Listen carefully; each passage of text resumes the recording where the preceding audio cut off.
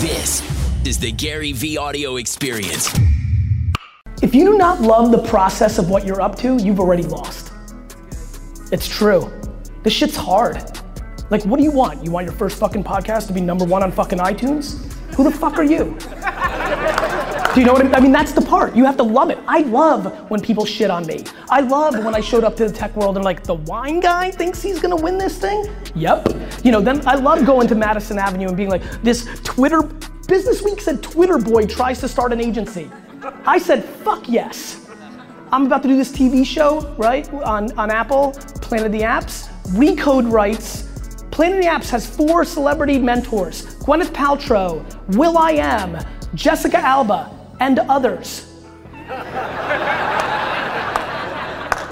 When I tell you that article made me so fucking happy, you gotta love the process, man. Like, you're gonna break through if you're good enough, and you won't break through if your show is shit. But you've gotta try to figure out if you're shit or awesome. Do you feel like you have to be an entertainer or a personality? I think people have to listen to it. You either have to be massively entertaining or really know what the fuck you're talking about. And when you have both,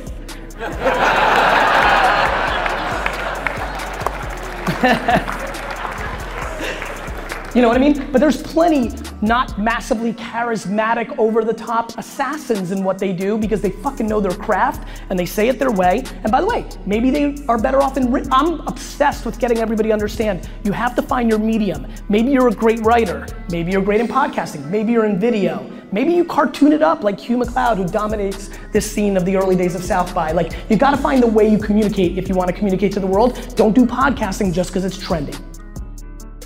I am extremely, extremely confused in life. Okay. I do public speaking here and there. People invite me to speak. Okay. I'm in school full-time, taking 19 hours. I do real estate and I am making money. Okay. But I don't see any business coming to me. I don't see something that I love, and I'm trying everything, but just nothing is clicking. So let's take a step back. First and foremost, bro, you're a salesman, right? Like, it was in you, just like it was in me. Good thing about being a salesperson is it's a skill that always plays out, right? The other thing is, you're 20 and you're lacking patience. You don't need it to come right this second. Like, if I give you a good piece of advice, and you know this if you're following my stuff, I'm obsessed with patience. You don't have to have your eureka moment right now. You need to realize you're a salesperson, because that's clearly what you are based on the narrative you just painted.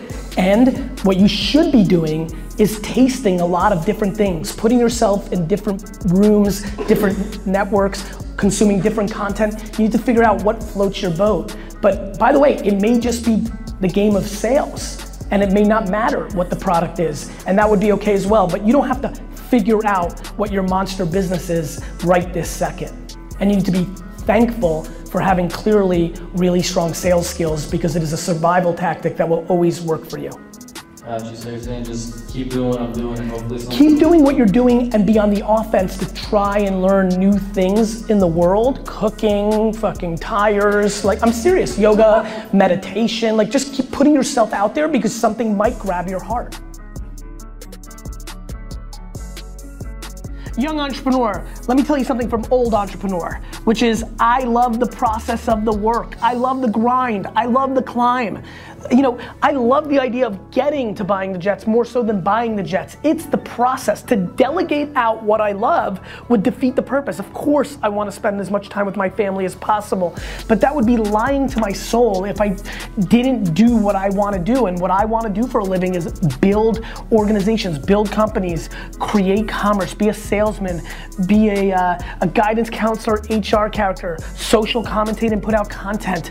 I would suffocate if I couldn't put out the work that's needed to accomplish the things that I want.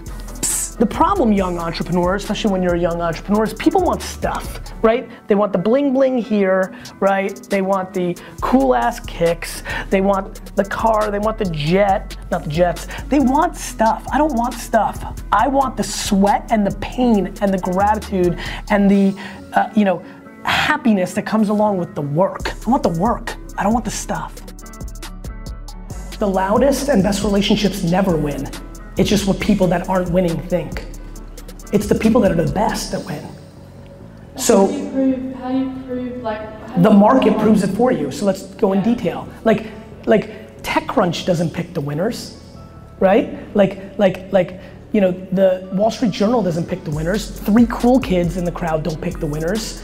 The problem is everybody wants to be anointed a winner or best at what they do before they've actually done it. Let me just remind you and everybody else here.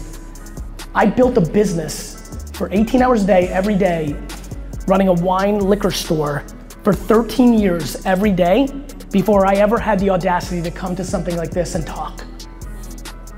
So let me tell you something amazing. If you're good enough, you will win. But if you are upset that somebody else's grandpappy got them ahead of you, then you're gonna lose. Everybody started ahead of me. I'm just catching up. And then, so just how would you then balance being ambitious to being patient? By recognizing you have no choice. Okay. Do you understand? Yes. I'm the most fucking ambitious and most patient person you've ever met, which is why I'm gonna win real big. Find your version of that.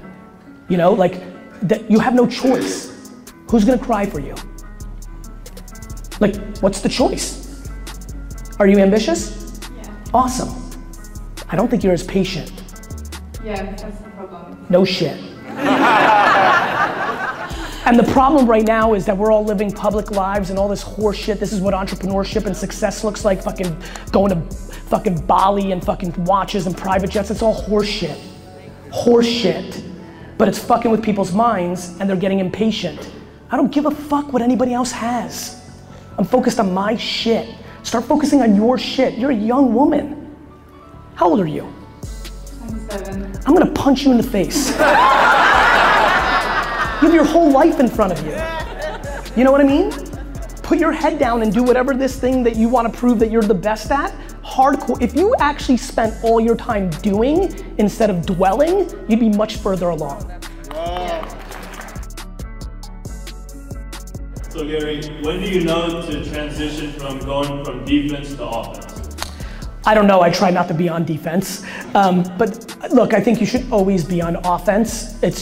Offense is always the best defense, right? Like I always say to like people I mentor or my companies, I'm like, look, I'd rather win a basketball game 157 to 152, right? Like offense always, back to the top line revenue for the guy who had 3 businesses, offense always solves problems as long as your defense is not a complete disaster. So I just think offense is a very good mentality. And obviously it's a very clouds question, very up here. Like we've all got very different issues of that, but there is a trigger mindset. I'm always trying to stay on offense.